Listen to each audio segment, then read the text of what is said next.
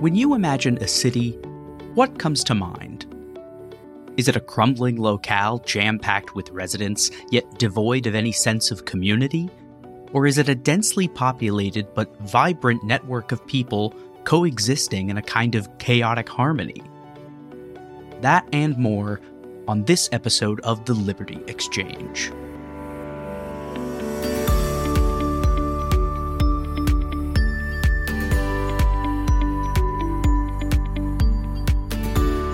Welcome to the Liberty Exchange. I'm Paul Meany. While humans have lived in rural areas for centuries, surviving by hunting and farming, cities have had a drastic impact on humanity. Today, 57% of the Earth's population lives in urban areas. They've often been hotbeds of industrialism and creativity. But why are cities so productive? And why do they have so often a propensity to become tolerant and open societies? To answer these questions and a little bit more, I'm joined today by Chelsea Follett, the managing editor of humanprogress.org. Human Progress is a project of the Cato Institute that seeks to educate the public on global improvements in well-being by providing free empirical data on long-term developments. Her new book is Centers of Progress, 40 Cities That Changed the World, which is out now, by the way. In this episode, we discuss a wide variety of topics, including what exactly is a center of progress, what institutions help their development, and how do we combat the popular pessimistic view of cities as dark, cold, and paradoxically isolating places? We hope you enjoy our conversation.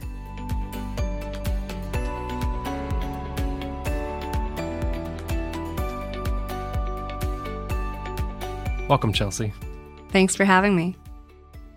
Your book is about huge swaths of human progress in art, literature, agriculture, medicine, philosophy, even sport kind of originates from cities. But why do cities have such a disproportionate impact on the history of humanity, and what makes them so special? The book didn't set out to be about cities initially. I was just trying to find the origin points of these different achievements throughout history in these different areas, as you mentioned, art, science, technology, and so forth. But the pattern was overwhelmingly that they took place either in cities or in the era before cities were really a thing, in the closest thing that existed at the time. That seems to be because when you have more people gathered together, concentrated, with a higher population density, you have more potential for those people to engage in exchange, discussion, debate, collaboration, and competition. And all of these things drive progress forward in different areas. And you talk about one of the first cities in human history, a place named Jericho. And I find that an extremely fascinating example because usually when we think of the early history of humanity, we think of hunter-gatherers eventually settling down and figuring out agriculture. But actually, the story is a little bit different. That's correct. It may seem strange to have a chapter on agriculture, which we associate with rural areas in a book about cities, but permanent settlement, which eventually led to cities, was very much tied to the beginning of agriculture. It was a gradual process, but during the Neolithic Revolution or the Agricultural Revolution in the Fertile Crescent region of the Middle East, people started to camp out for longer and longer periods of time throughout the year, eventually forming year-round permanent settlements. And the Neolithic site in what is today Jericho is often considered to be the first city by archaeologists. And so that chapter explores the momentous transition to agriculture as well as permanent settlement. And while it would not have met the modern definition of a city, there weren't very many people there, a few thousand. At the time, it represented an unprecedented concentration of humanity, and that led to some very innovative things. Wheat continues to be a staple crop that feeds much of the world. And while scientists disagree on how much credit exactly ought to be owed to the conscious efforts of the earliest farmers, over time, whether through experimentation or just through those plants' naturally evolving characteristics as they were sown into the ground, they were able to change a thin, wild grass into what we now know as wheat. And that's an incredible story. Yeah, it's a complete reversal of what we usually think. We usually think that the rural areas would have invented agriculture, but it turns out it might have been the urban areas, actually.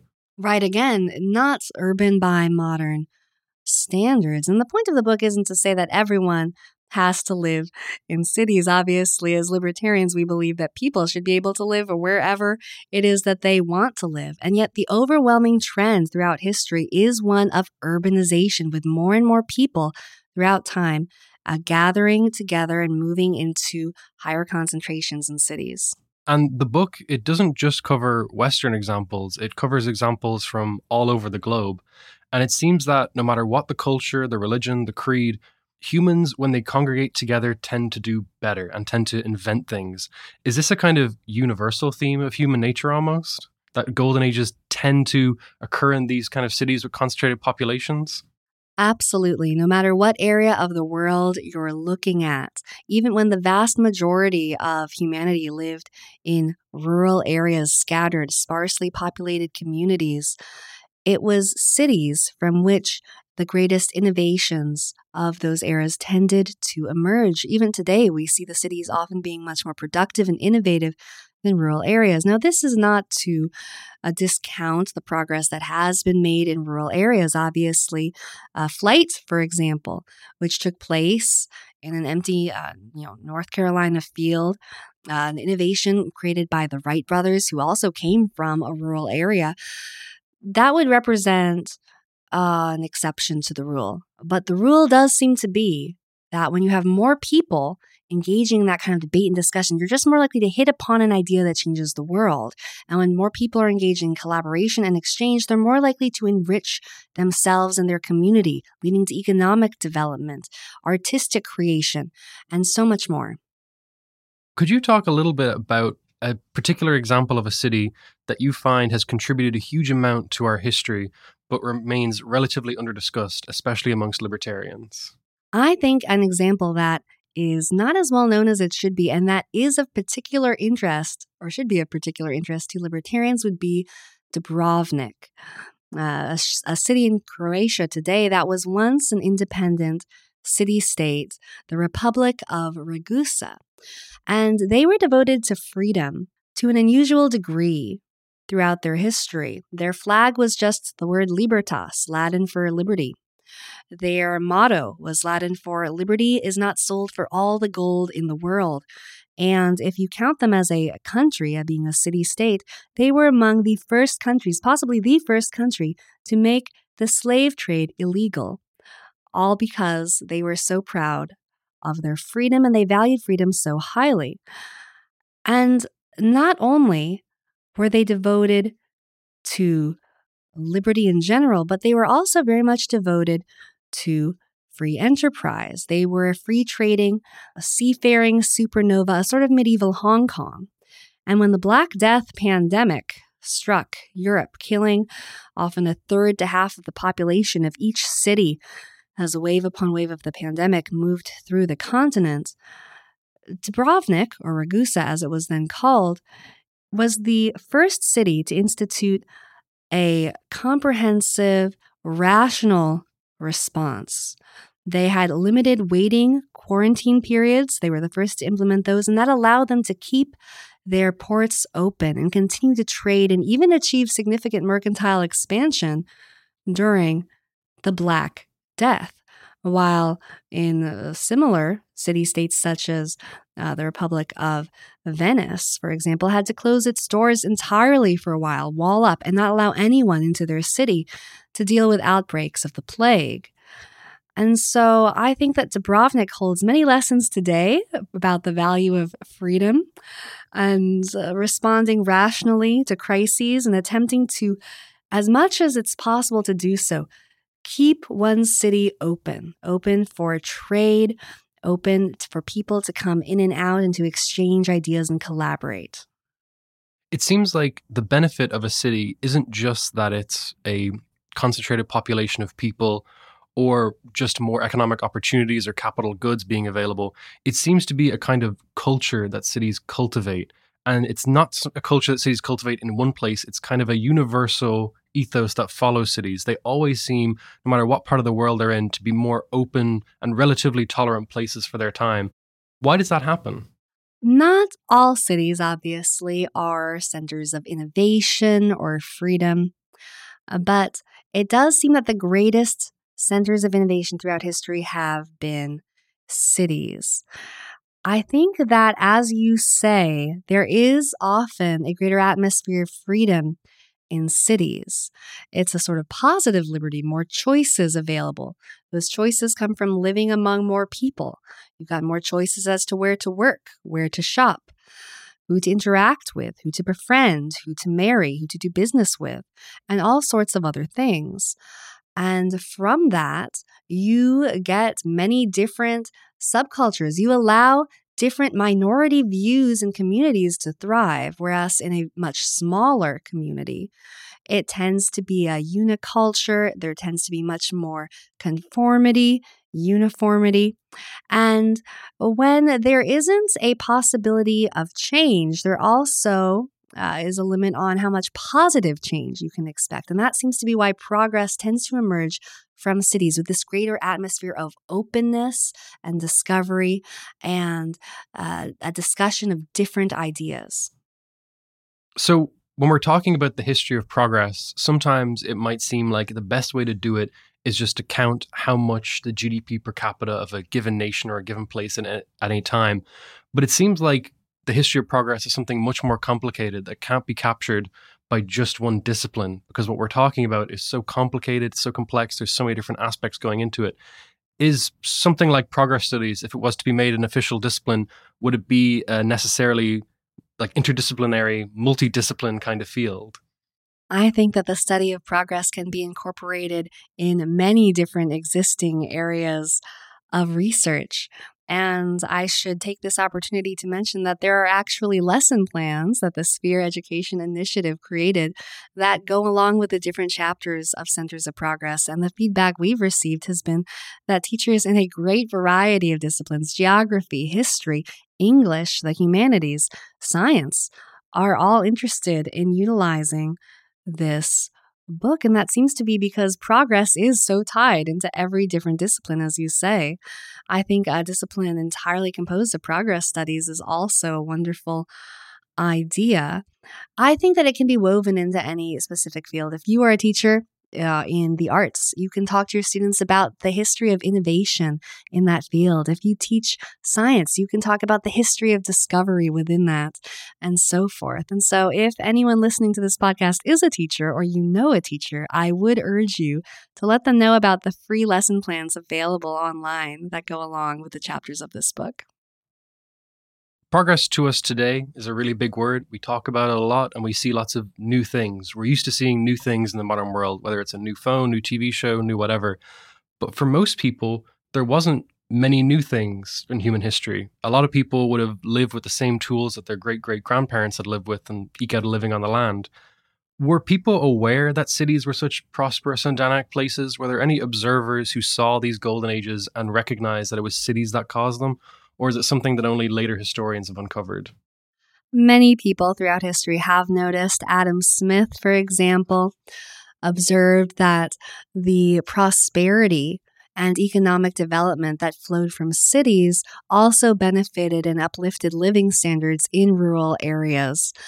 That's one example. Although I should also note that he believed that in some ways, rural areas were less constrained than cities, which is sort of the opposite of the thesis of the book. But it is true that in some conditions, rural areas can be freer. For example, under authoritarian regimes, just because it's harder to enforce rules and laws in remote areas, sometimes remote areas can be havens of liberty in those circumstances. But in a free society, again, with the definition of sort of positive liberty, of more choices, cities stand out as being freer throughout history. You mentioned earlier how multidisciplinary the study of progress is, and I think that gets to something we haven't discussed yet, which is what exactly do we mean by progress? And this book takes a very broad and hopefully non-controversial view of that, which is just that progress is anything that betters human well-being. Non-controversially again, things everyone agrees better human well-being, whether that's economic development, more prosperity, more literacy, more education, peace, or inventions that improve our lives, a greater understanding of science, and artistic achievements that enrich our lives and make us happier.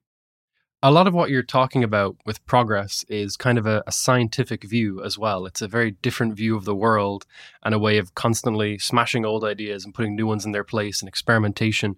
The intellectual revolution that we all call the Enlightenment changed the globe. And it seems that the Enlightenment started in a handful of really, really important cities. Could you kind of talk a little bit about that? Certainly. There are two different chapters in the book that pertain to the Enlightenment. There is a chapter on Paris, which was arguably the geographic center of the Enlightenment, although, of course, it was very dispersed. There was something called the Republic of Letters, with intellectuals exchanging ideas in many different countries. But the concentration of brilliant minds in Paris at the time was notable. It became known as the City of Light because it contained so many luminaries during this age of enlightenment. And the Scottish Enlightenment, which was related, was arguably centered in Edinburgh, another chapter in the book. And of course, thinkers in these two cities often interacted both through letter writing and sometimes through physically visiting the other cities. So these are not separate islands of creativity. The thinkers in these different places were able to build on each other's work. And yet when you do have a city with an unusual concentration of great minds who can then bounce ideas off of each other, the number of innovations that can result from that are incredible. The things that came out of the Enlightenment, from ideas about new forms of government that later swept the globe, to the creation of everything from chloroform anesthesia to the Encyclopedia Britannica, is truly mind-boggling. So a lot of the chapters in the book deal with these particular cities. And one thing I noticed is that a lot of these cities have a brilliant golden age, but then quite a few fall into obscurity throughout history. So, for example, Baghdad during the Islamic Golden Age was kind of like this seat of philosophy in the Middle East. But then eventually that goes away. It seems that cities, while they can be amazing places for a period, eventually something happens that causes some sort of collapse or some sort of intellectual stagnation. And so part of the book seems to me to be, let's celebrate progress, but another part is how fragile progress really is and how it can really be destroyed in just one generation. I would agree with that completely. It's a very heartening and inspiring book in some ways, but there's also this very scary lesson in it as you read through the different histories of these cities and realize how short-lived their periods of peak creativity were and how quickly a city that was once a beacon of openness, of creativity, of prosperity, how quickly that can all unravel. And Baghdad is, of course, a great example. Today, it's considered one of the most dangerous cities in the world. But there was a time when it was the home of the House of Wisdom, one of the greatest centers of scholarship in the ancient world that attracted scholars from many different lands and backgrounds. And at the time, it was relatively open and tolerant, and freedom of thought flourished. Then that all unraveled due to really two things. There was a loss of openness as one of the factions within Baghdad gained power, promoting a much more closed-minded and intolerant view of where the sources of knowledge could come from. And if you're interested in learning more about this, in addition to the chapter in this book, I'd recommend the work of our colleague Mustafa Akyol, who's written about this extensively. But essentially a much more xenophobic and closed-minded faction took over. And this completely changed the atmosphere in which the scholars were working. And then war and violence represented the ultimate unraveling of Baghdad's status as this wonderful center of progress. And it's said that the The Tigris River actually ran black with ink from the number of scholarly works destroyed when it was invaded. So those really get at two of the conditions besides a higher population that contribute to progress, which are openness and freedom that we've discussed, but also peace, which we haven't really discussed yet. When there is greater peace, when there is stability, those are really the conditions under which progress historically has thrived. Some people take a different view and claim that it's war that drives progress forward through competition between different countries. But if you look at the greatest innovations of history, it seems that much more often it is in fact peace that fosters progress, and war often leads only to destruction. We've been chatting a lot about the positives of cities, and in the medieval ages, people would often say the city air is freer. They had a very positive association with cities in many ways. But today, it seems that people in modern America are starting to think that cities are just rat races, they're crowded, and especially after COVID, people can move away from cities now more than ever. Is this a worrying trend in your opinion, that people are starting to turn their back on the city possibly? Not at all. Again, as libertarians, it's not our place to try to dictate where people should live. They should live wherever they freely choose to. Now, if we do end up seeing a reverse in the very long-term trend that we've been experiencing up till now of increased urbanization, that will represent a huge change. Historically, seeking economic gain and seeking opportunity and greater freedom, young people have been moving to cities. This has been going on for quite some time.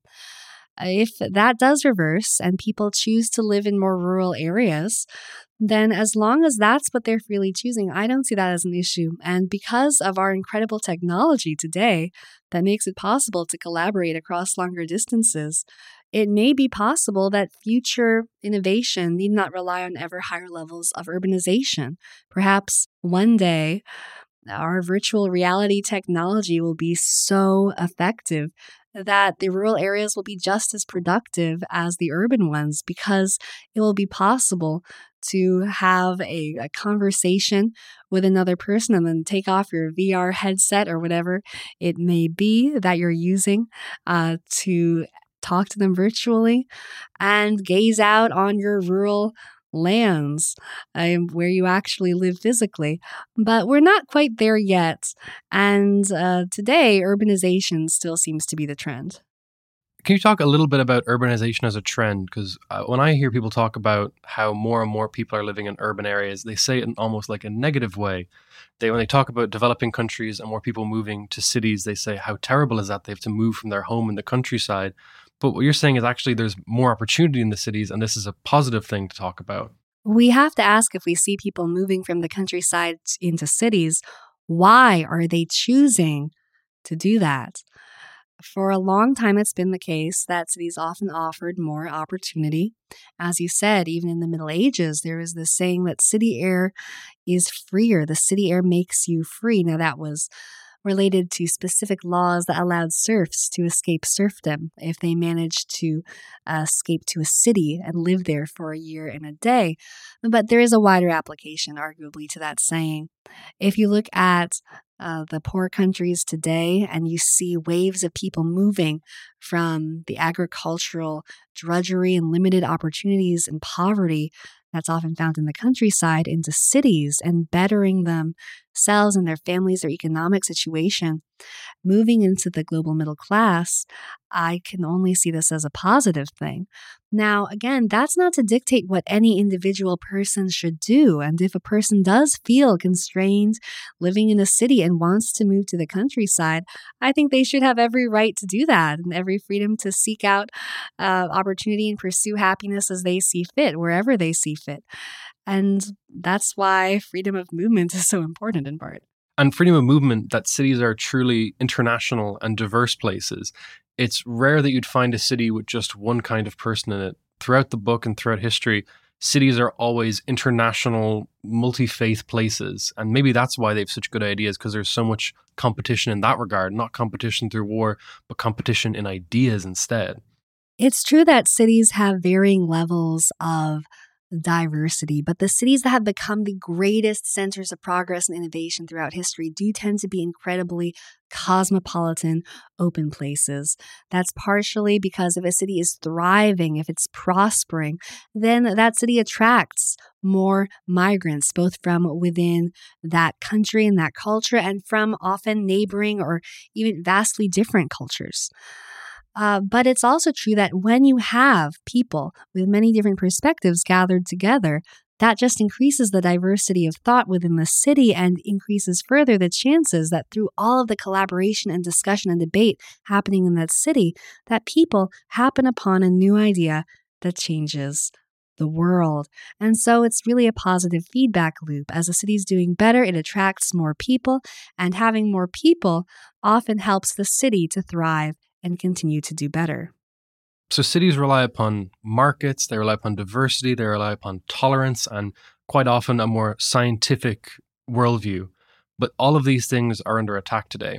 And I was just reading Jane Jacobs, the excellent theorist on city planning, and she talked about the idea of societal dementia, the idea that there are institutions that are essential to the development of the Western world and how prosperous and wonderful it is today, but that we're largely forgetting those institutions, that we're largely forgetting those attitudes and outlooks that made the world as great as it is today, and that we might be suffering a little bit of memory loss, that we're forgetting what makes cities so great in the first place. I think that's definitely a danger. It's been said of vaccination to explain the rise of the anti-vax movement that through vaccination, we've not only erased certain diseases, but we've erased the memory often of the disease. And you see often as countries become more prosperous that people similarly forget what it was like before and what led to the prosperity they currently experience. And that's how you can end up with youth movements, especially in countries favoring economic policies that go against what has been practiced historically in that society and allowed that society to rise up and become rich in the first place. So I think that idea of historical dementia, forgetting the past, is something you see in many different areas of life, and it does represent a huge danger. Talking about progress in the past sometimes gives rise to accusations that you have a Pollyanna-ish outlook. You think things are just going to keep getting better. But actually, I think that the urgency of examining the policies and institutions that undergird our current prosperity and the modern world are so important because this is all very fragile. And as we've seen again and again, with centers of progress quickly unraveling, progress can be lost. And that fragility, one of your brilliant examples is the story of Hong Kong, which libertarians are quite familiar with. But can you just give me a little bit on why Hong Kong is such an amazing example of basically a small rock in the middle of the ocean becoming one of the most prosperous places on the planet? It truly is. Hong Kong was once so poor, the levels of poverty were almost unimaginable. They were comparable to some places in sub-Saharan Africa today.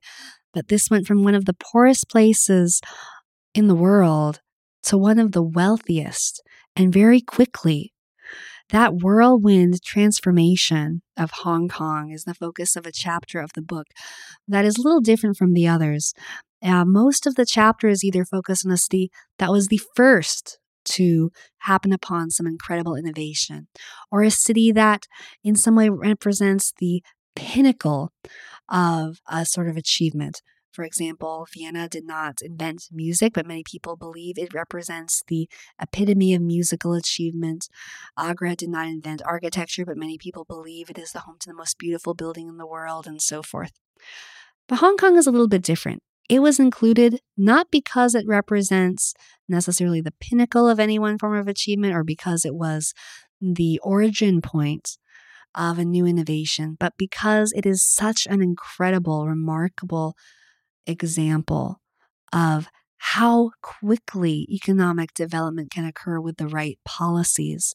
And that historic policy lesson merits its place in the book. But as you point out, those pillars upon which Hong Kong's prosperity were built are now rapidly crumbling. And so Hong Kong is also a warning and a reminder of, again, how easily progress and the conditions for progress can be undone. So places like Hong Kong, they're so amazing because of certain kinds of policies. But as you mentioned, it's also about peace. It's about not having war around. And can you discuss a little bit? There are some people out there who tend to think that the competition of war is what drives human history. And a lot of men, especially, when they're reading about history, it seems to be all the great battles and the great generals. But this is a very different book because it's about the average people who do great things. And that's a very different focus that I don't see in very many history books that normally talk very positively about war in some regards.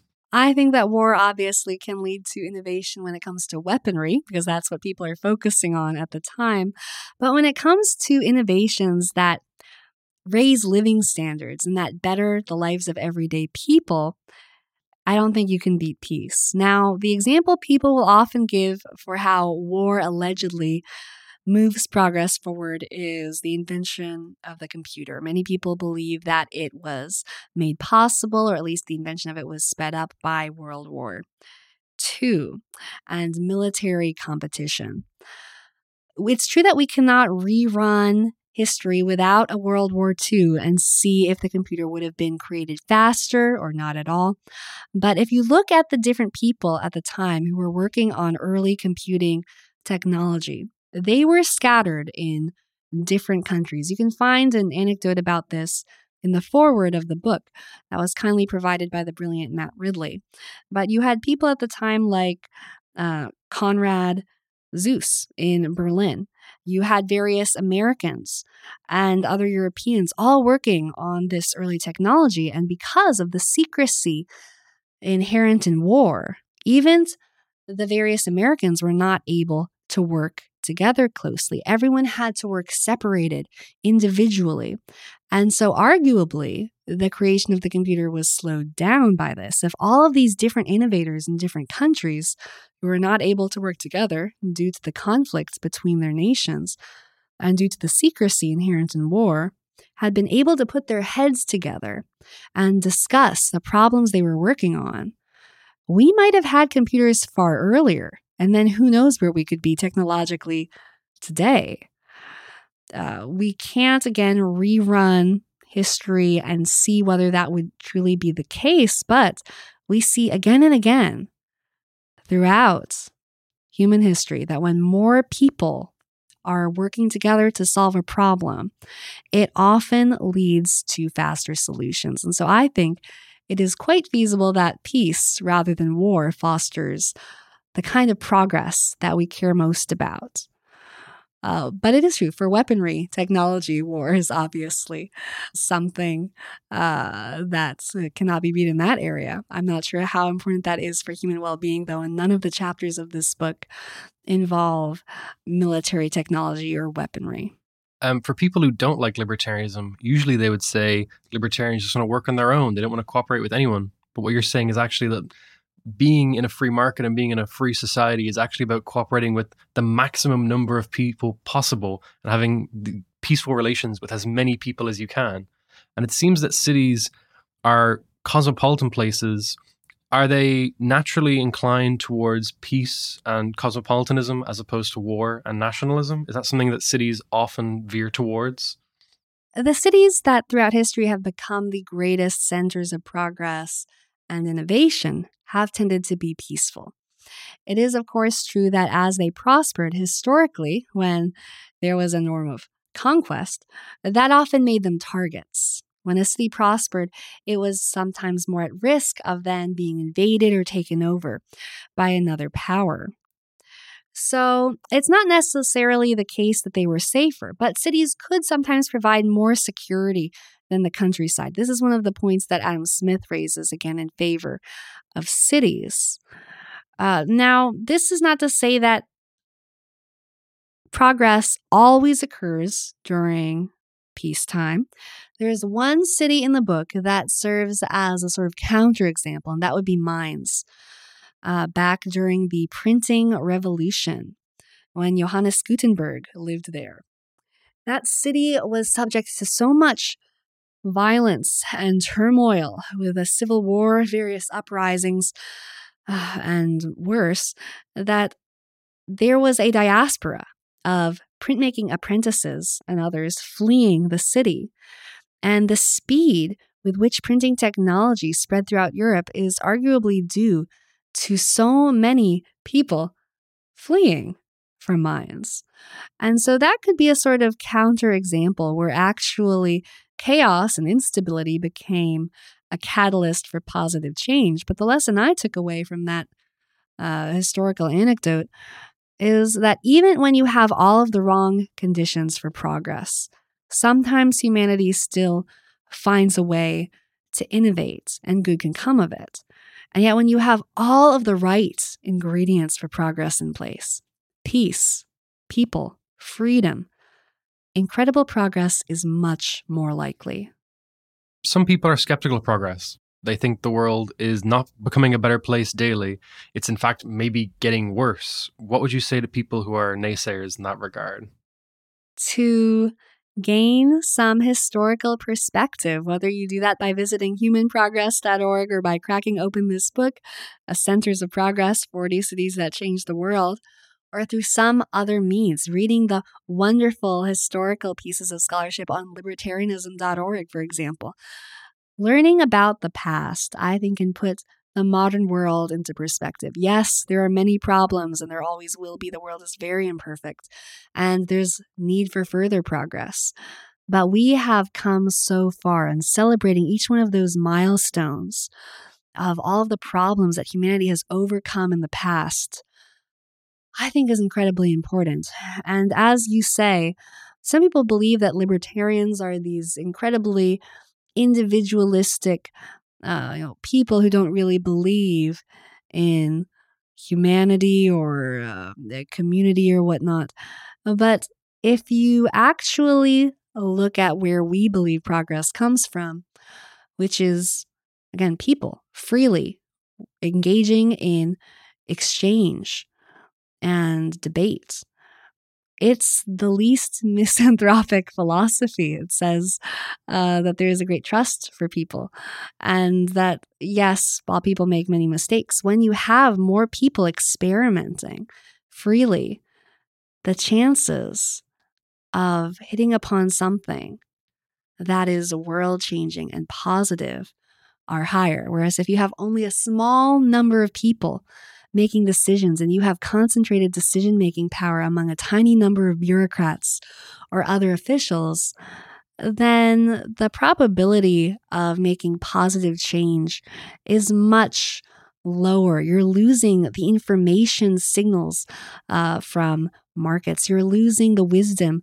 of billions of people making decisions freely based on the feedback that they're getting from the real world on the ground. And when you have people who are so far removed from things making all of the decisions. And so I think that if you do believe in people and you believe in their capacity to do amazing things together, then libertarianism makes a lot more sense. Whereas if you dislike people and you think that they cannot be trusted with any decisions, then another political philosophy may be better for you. When I think of progress, I think it's the same as you. I think of large amounts of people trying things out, but that's because I've read lots of human progress. But I think when most people think of progress, they think of very smart people get in a room, make very smart decisions and create new technology. But the story of how we create all this technology is actually far, far messier than that. And it's actually the story of millions, if not billions of people all working together. I was going to ask, after studying all of these centers of progress, how did it change your perception of history? It made me appreciate more just how much progress has sped up due to those mechanisms you were mentioning. We have far more people alive today than we did in the past. And sometimes I've been asked, was there a particular center of progress in the book, a particular city that had a much longer golden age than the others that we could learn from? But actually, the periods in the book that are longest, the cities that are covered over the longest span of time, are the earliest chapters. And that's not because those cities are to be emulated, but because progress was so painfully slow back then. The earliest innovations, such as agriculture and writing, took place over multiple generations, very, very gradually. when you've got far fewer people working on a problem, it takes more time to solve. Whereas the recent centers of progress featured in the book, they create incredible innovations and burn bright for a moment and then tend to fizzle out. Something often undoes the conditions for progress that were present in those cities, and they're only featured for a few decades. Yet, progress has sped up, and that's because these cities have done so much in such a short period of time. That's incredible, and that's something that should be celebrated.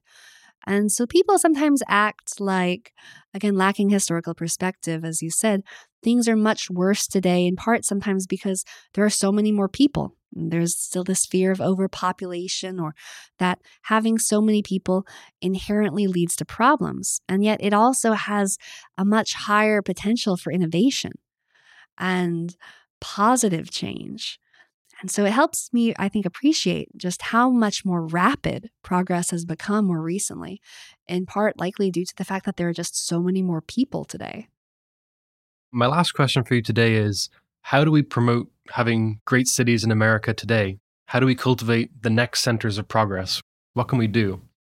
If you are a mayor or an urban leader and you want your city to become the next great center of progress, I have both good news and bad news. The bad news is that some of this is due to random chance. Obviously, if you are a mayor or an urban leader, probably do not have it within your power to prevent a war from breaking out in your country that will affect your city.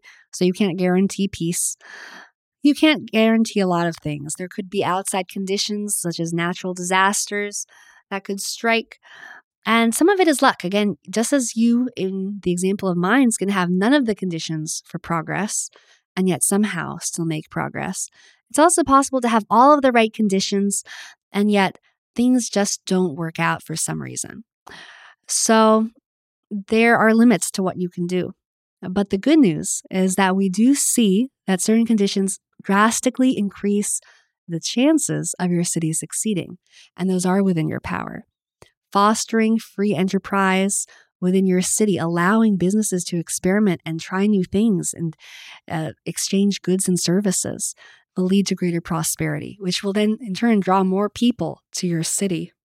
Openness and an attitude of tolerance and tolerance for a diversity of thought, allowing for freedom of speech and discussion of a broad diversity of views is incredibly important. I recently spoke with someone on a podcast regarding the city of Austin about this.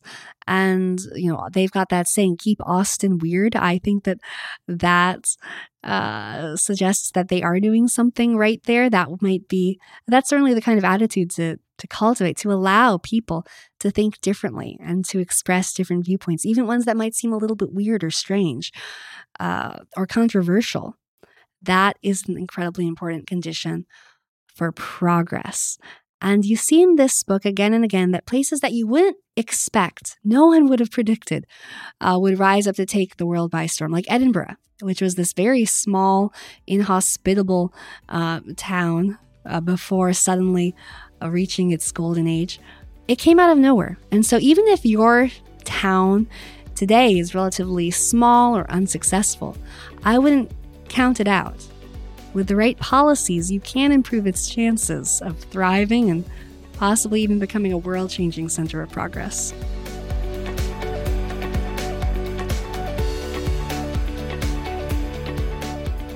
Thank you for listening to The Liberty Exchange, a project of libertarianism.org. This episode was hosted by Paul Meany and produced by Landry Ayers. Special thanks to Chelsea Follett and the team at humanprogress.org, as well as the rest of the libertarianism.org team, including Jonathan Fortier, Pericles Niarchos, Allison Yaffe, and Grant Babcock. If you like this and want more, you can visit us online at libertarianism.org.